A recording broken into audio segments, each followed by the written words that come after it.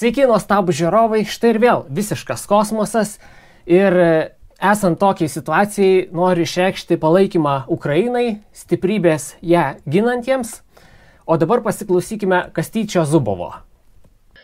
Sveiki, taip, tikrai prisidedu prie Igno, stiprybės Ukrainos gynėjams.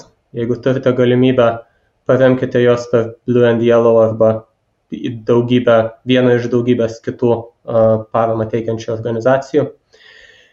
Ir, dabar pasišnekėkime apie kosmosą, nes visgi kosmose atradimai nesiliauja ir šįkart, kaip įprastai, turiu dvi naujienas. Pirmoji iš jų yra apie Marsą.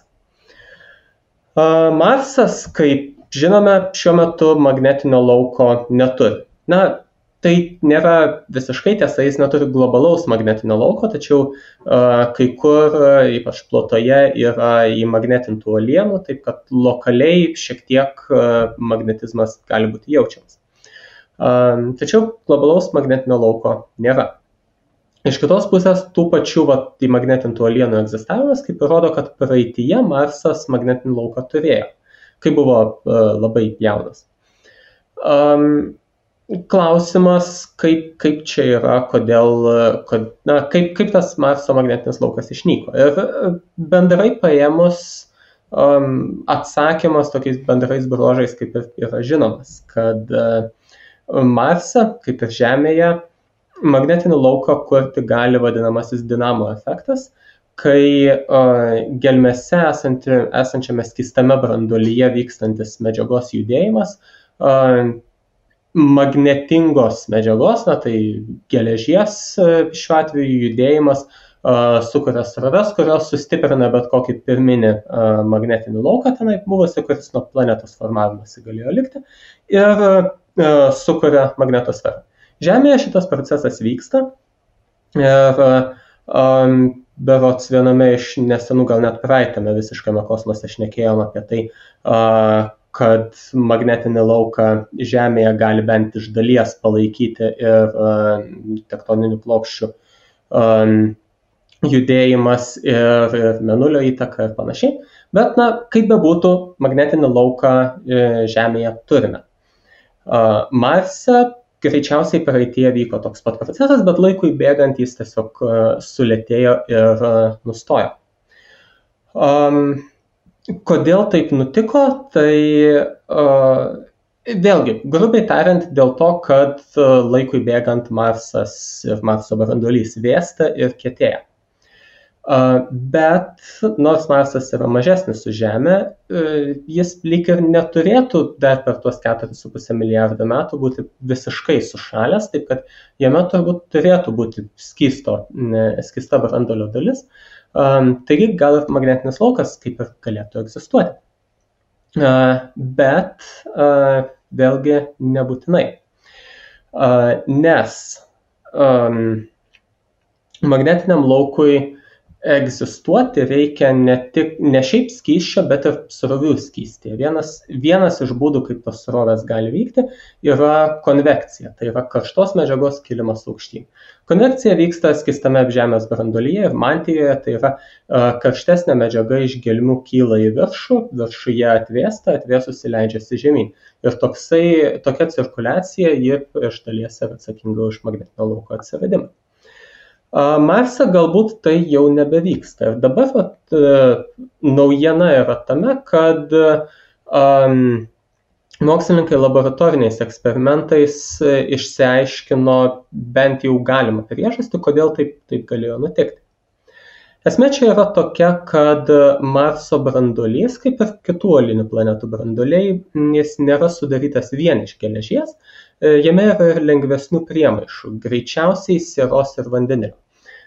Šitą žinome iš seisminių stebėjimų, tai yra analizės, kaip drebėjimų bangos sklinda per Marso gelmes, kurios mums leidžia susidaryti vaizdą apie bendrą tankį branduolio.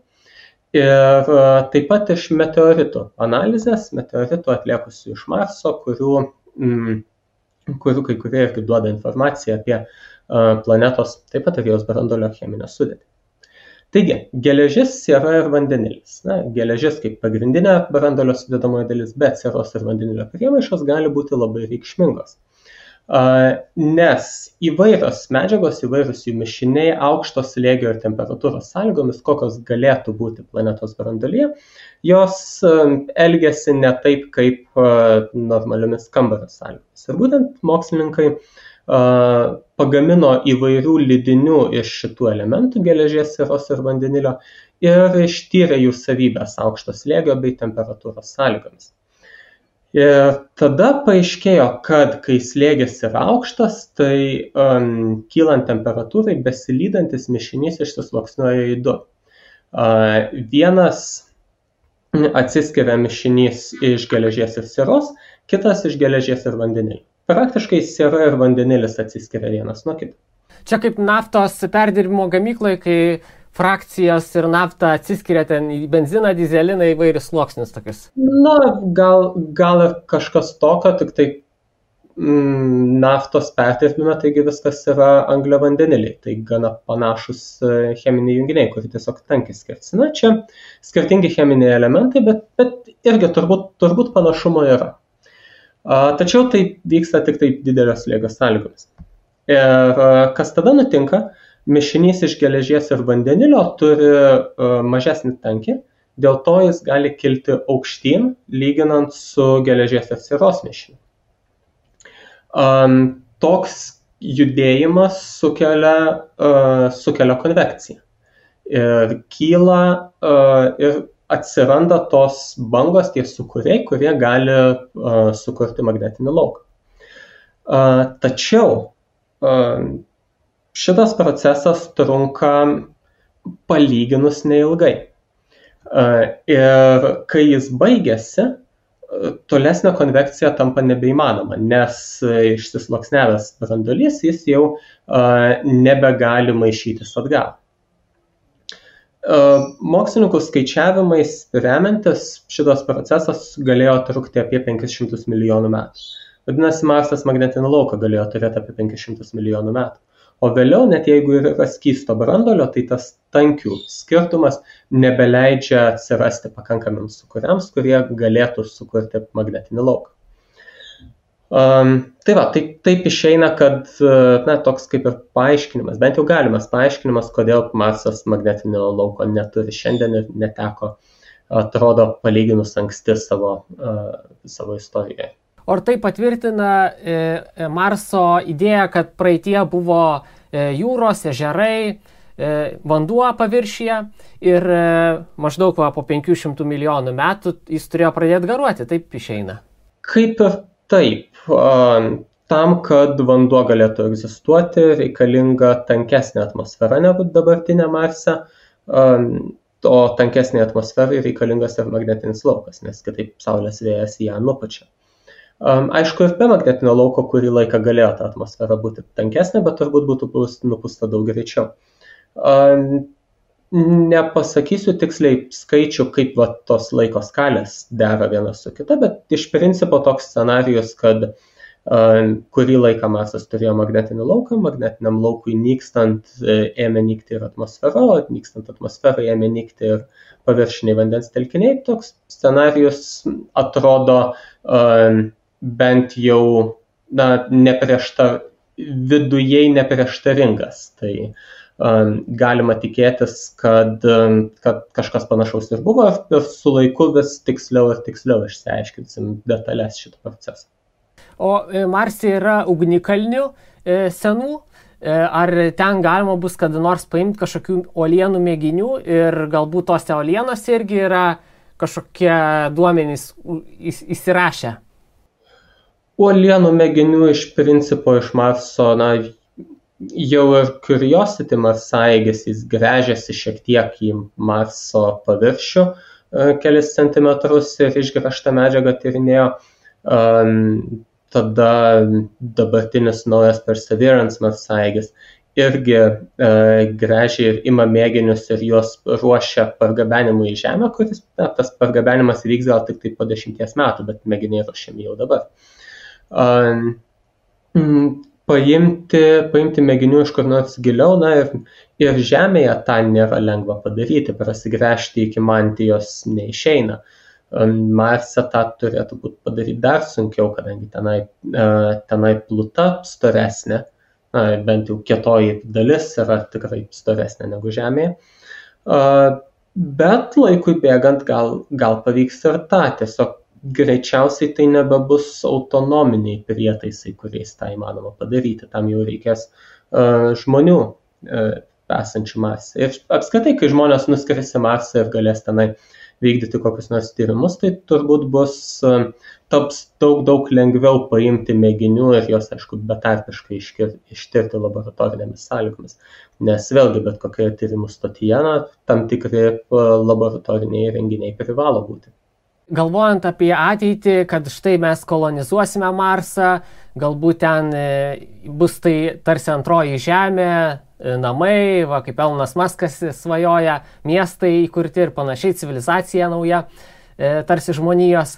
Ar galima būtų kaip nors užkurti tą branduolį, sušiltyti, kad jam pradėtų cirkuliuoti viskas, sukurti magnetinį lauką dirbtiniu būdu, na ir tada apsirūpinti atmosferą storesnį ir panašiai?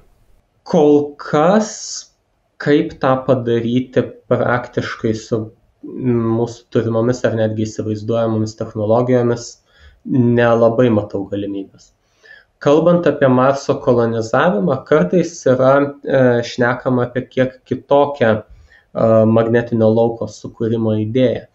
Idėja būtų ne pačiai planetai suteikti magnetinį lauką, bet orbitoje tarp Saulės ir Marso pakabinti palydovą, kuris generuotų tam tikrą magnetinį lauką pats, galbūt iš tos pačios Saulės energijos, ir jo magnetosferos uodega, toksai šleifas, apgaubtų Marsą ir taip nustumtų Saulės vėją nuo planetos. Nes, apskritai toks magnetosferos reiškinys kaip ta magnetinė uodega, tai gerai žinomas, Žemė tokią turi, ji kartais ir Mėnulį apgaubia, o tinkamoje orbitoje pakabinus palydovą jis galėtų skraidyti taip, kad visą laiką būtų tarp Saulės ir Marso. Ir vėlgi, jeigu generuotų ten, pavyzdžiui, kokių kelių 10 000 kilometrų skersmens magnetosferą, tai galėtų praktiškai visą laiką ir apglėbti Marsą. Ir taip būtų galima apsisaugoti nuo Saulės poveikio. Ir bent jau iš principo įmanoma įsivaizduoti, kaip tokį inžinerinį uždavinį išspręsti, net jeigu tai dabar būtų labai brangu ir reikalautų technologijų, kurių šiuo metu dar neturime, bet mes bent jau įsivaizduojame, kokios tos technologijos galėtų būti. Tuo tarpu, kaip įkurti iš naujo magnetinį lauką planetos, kol kas neįsivaizduojame, kokių tam reikėtų pajėgumų. Palydovas, tai tu kalbėjai apie dirbtinį palydovą, kaip būtų elektromagnetas kažkoks. Taip, žinoma, tai būtų tam tikras autonominis kosminis laivas, kuriame tiesiog yra prietaisai generuojantis magnetinį lauką, greičiausiai gaunantis energiją iš tos pačios Saulės ir taip sukuriantis tą barjerą ir aplink palydovą ir kartu aplink Marsą. Bet čia, aišku, irgi toks giga projektas ne mūsų dabartinėm galimybėm. Taip, žinoma, tikrai ne mūsų dabartiniams galimybėms, tai būtų būtent projektas kaip viena iš Marso terraformavimo projekto dalių. Terraformavimas tai būtų Marso pavertimas panašiu į Žemę.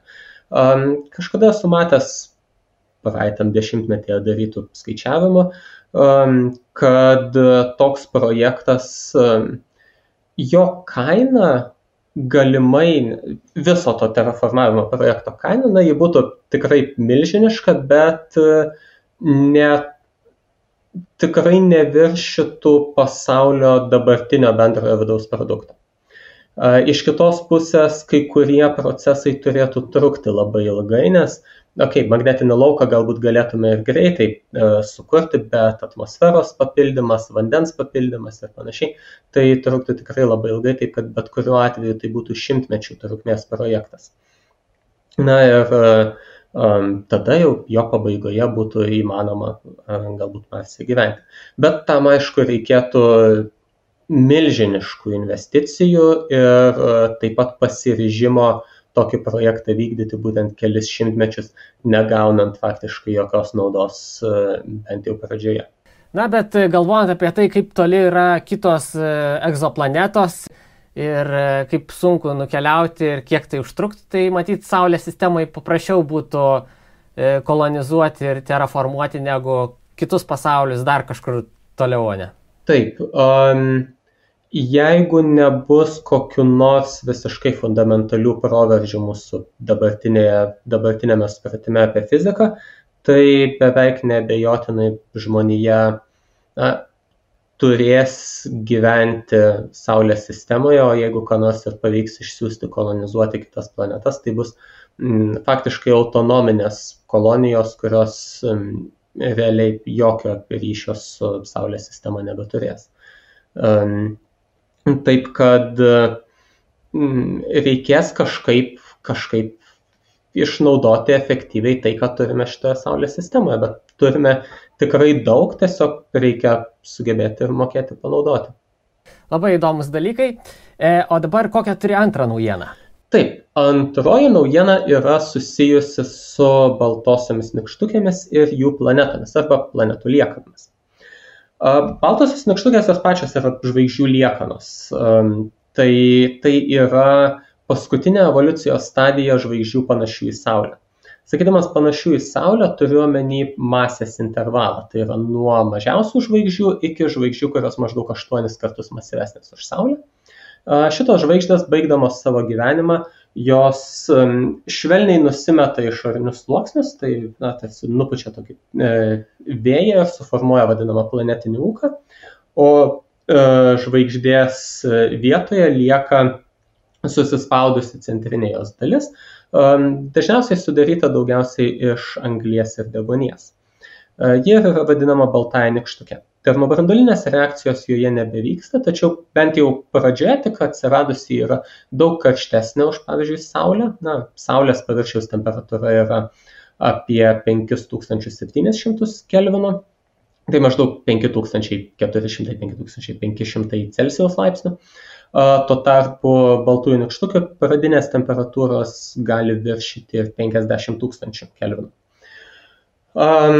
Taigi, šitos žvaigždės, jos, kaip minėjau, yra susispaudusios, kompaktiškos, maždaug Žemės dydžio būtų objektas, kurio masė palyginama su Saulės mase. Kai Saulė taps baltąja nykštuke, jos masė turėtų likti apie 70% dabartinės žvaigždės masės. Toks masės pokytis, nors jis iš vienos pusės gal nėra drastiškas, iš kitos pusės jis yra pakankamai reikšmingas, kad pakeistų planetų orbitas.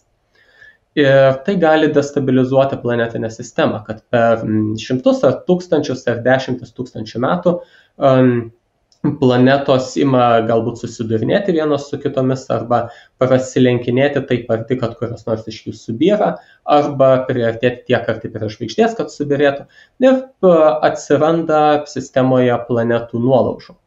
Vėlgi, prie kai kurių baltųjų nykštukių yra stebimi nuolaužų diskai, kurie greičiausiai yra tokios planetų liekanos. Kai kurios iš tų planetų liekanų jos gali nukristi ir į pačią baltąją nykštukę. Baltosios nykštukės gravitacija yra pakankamai stipri, kad ir jos sandara yra, galima sakyti, plazma, kad ir labai tanki, bet vis tiek plazma tai tarsi kaip skystis besielgiantis darinys, taigi sunkesni cheminiai elementai nusėda giliau, o lengvesni iškyla aukščiau. Anglis ir deguonis yra praktiškai lengviausi cheminiai elementai esantis baltoje nykštukėje, jie tarpusavėje gerai maišosi, dėl to matome ir vieno ir kito daug. Tas deguonis jis yra dujų? Plazma. Iš esmės plazma tai yra būtent anglies ir deguonies atomų branduoliai, ne patys atomai ir tikrai ne molekulės, o tiesiog atomų branduoliai.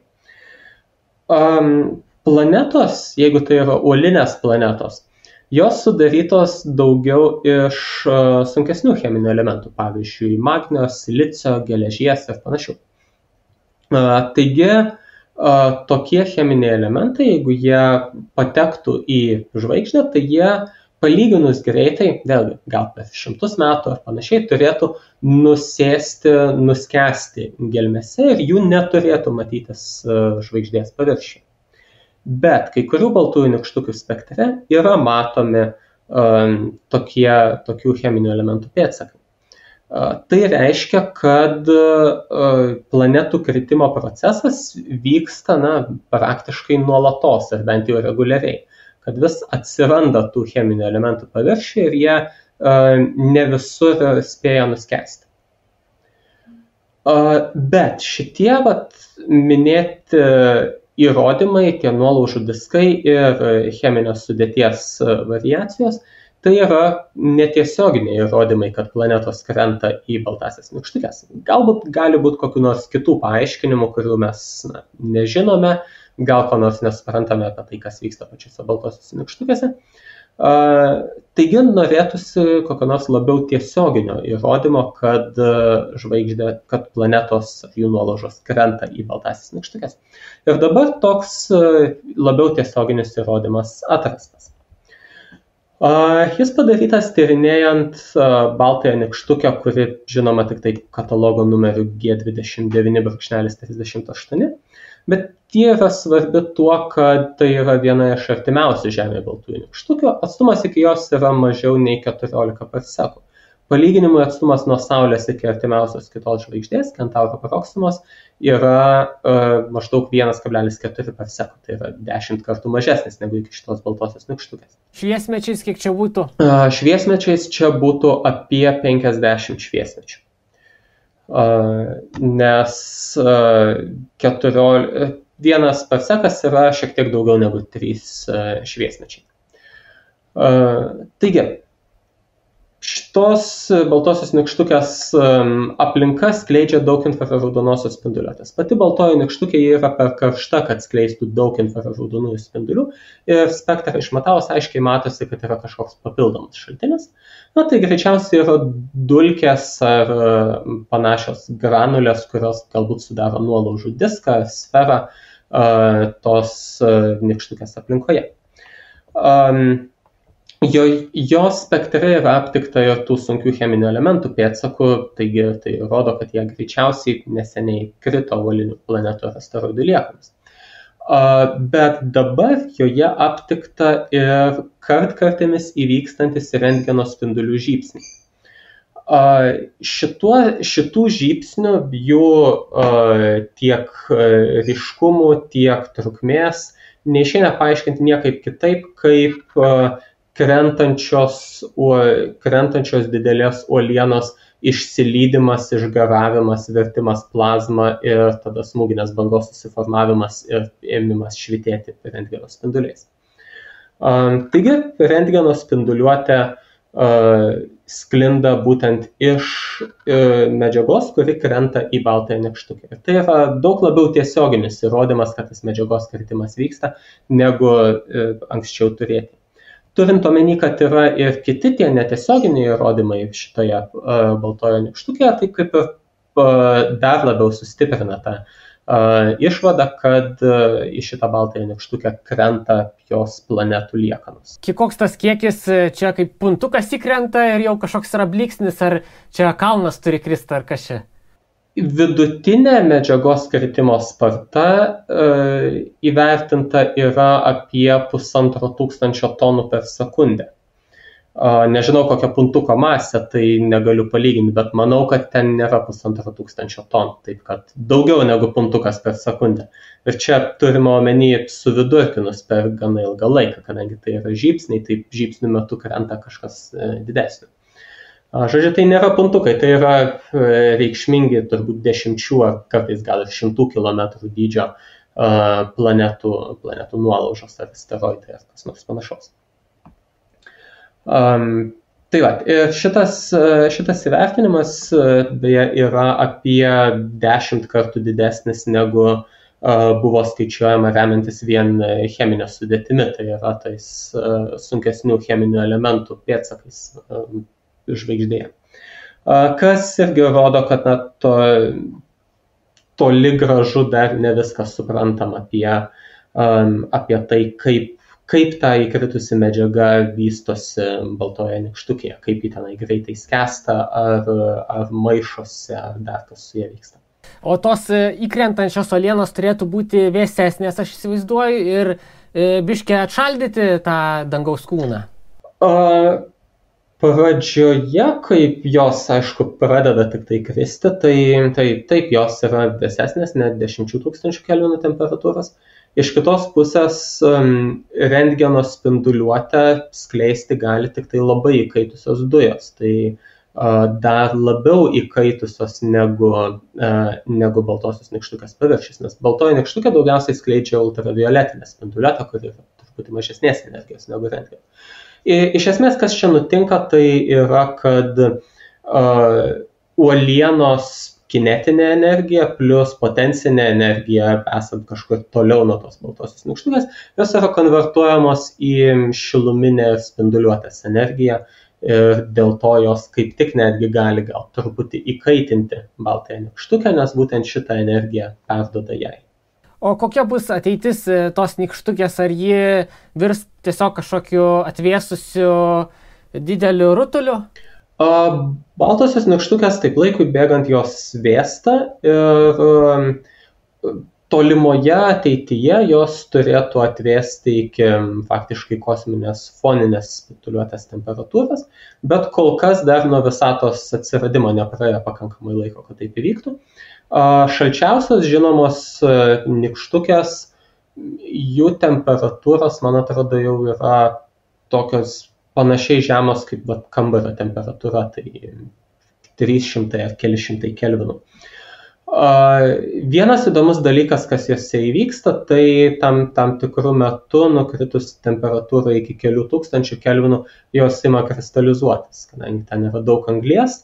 Anglis linkusi formuoti kristalus, aišku, su deguonies priemaišomis, bet didelio slėgio aplinkoje anglis formuoja deimantus. Taip, kad tos baltosios nykštukės, kai kurios labiausiai atvėsusios, jos tampa deimantais. Ir mes turim netgi tokio proceso, vėlgi ne visai tiesioginius įrodymus, bet tiesiog stebint daugybę baltųjų nykštukių, yra pastebima, kad jų vėsimas nėra visiškai tolygus, bet tam tikroje vietoje vyksta pasikeitimai, kurie susiję yra su šito faziniu virsmu, kad iš plazmos virsta į kietą būseną. Tai yra atsiranda tam tikra papildoma ryšio energija toje kristalinėje gardelėje. Aš pagalvojau, jeigu į tokį deimantinį dangaus kūną trenktųsi dar koks mėnulis ar kažkokia planeta šalimais ir suskiltų ir suduštų ir susidarytų tiesiog daug deimantinių tokių gabalų irgi atskirų uolienų.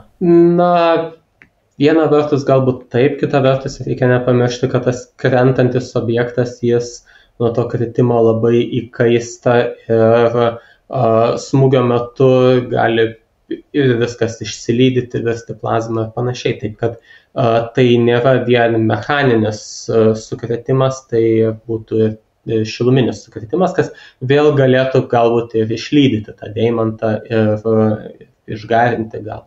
Taip, kad nebūtinai čia subirėtų kas nors, net jeigu smūgis įvyktų į tikrai labai atšalusi ir tikrai sukietėjusią baltąją nykštukę. Kągi, tikiuosi, kada nors nusiųsime kokių nors nežinau, čia palydovų kažkokių robotukų, kurie patyrinės tuos pasaulius. Gana utopinė gal net vizija siųsti zondus į kitas žvaigždės ir ypač net ne artimiausią mums žvaigždę, bet į tolimesnės žvaigždės, kurie galėtų duoti praktinės naudos. Bet gali būti, kad taip ir nutiks kada nors. Kągi, ačiū tau, Kastyti, buvo įdomu.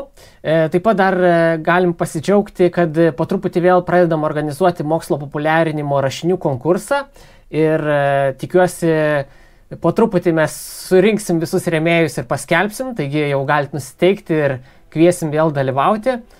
Ir tiek šiam kartui.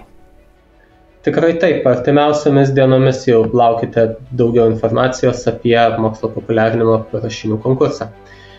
Ir kągi, iki. And we have engine start. And liftoff. Décollage, liftoff from a tropical rainforest to the edge of time itself. James Webb begins a voyage back to the birth of the universe.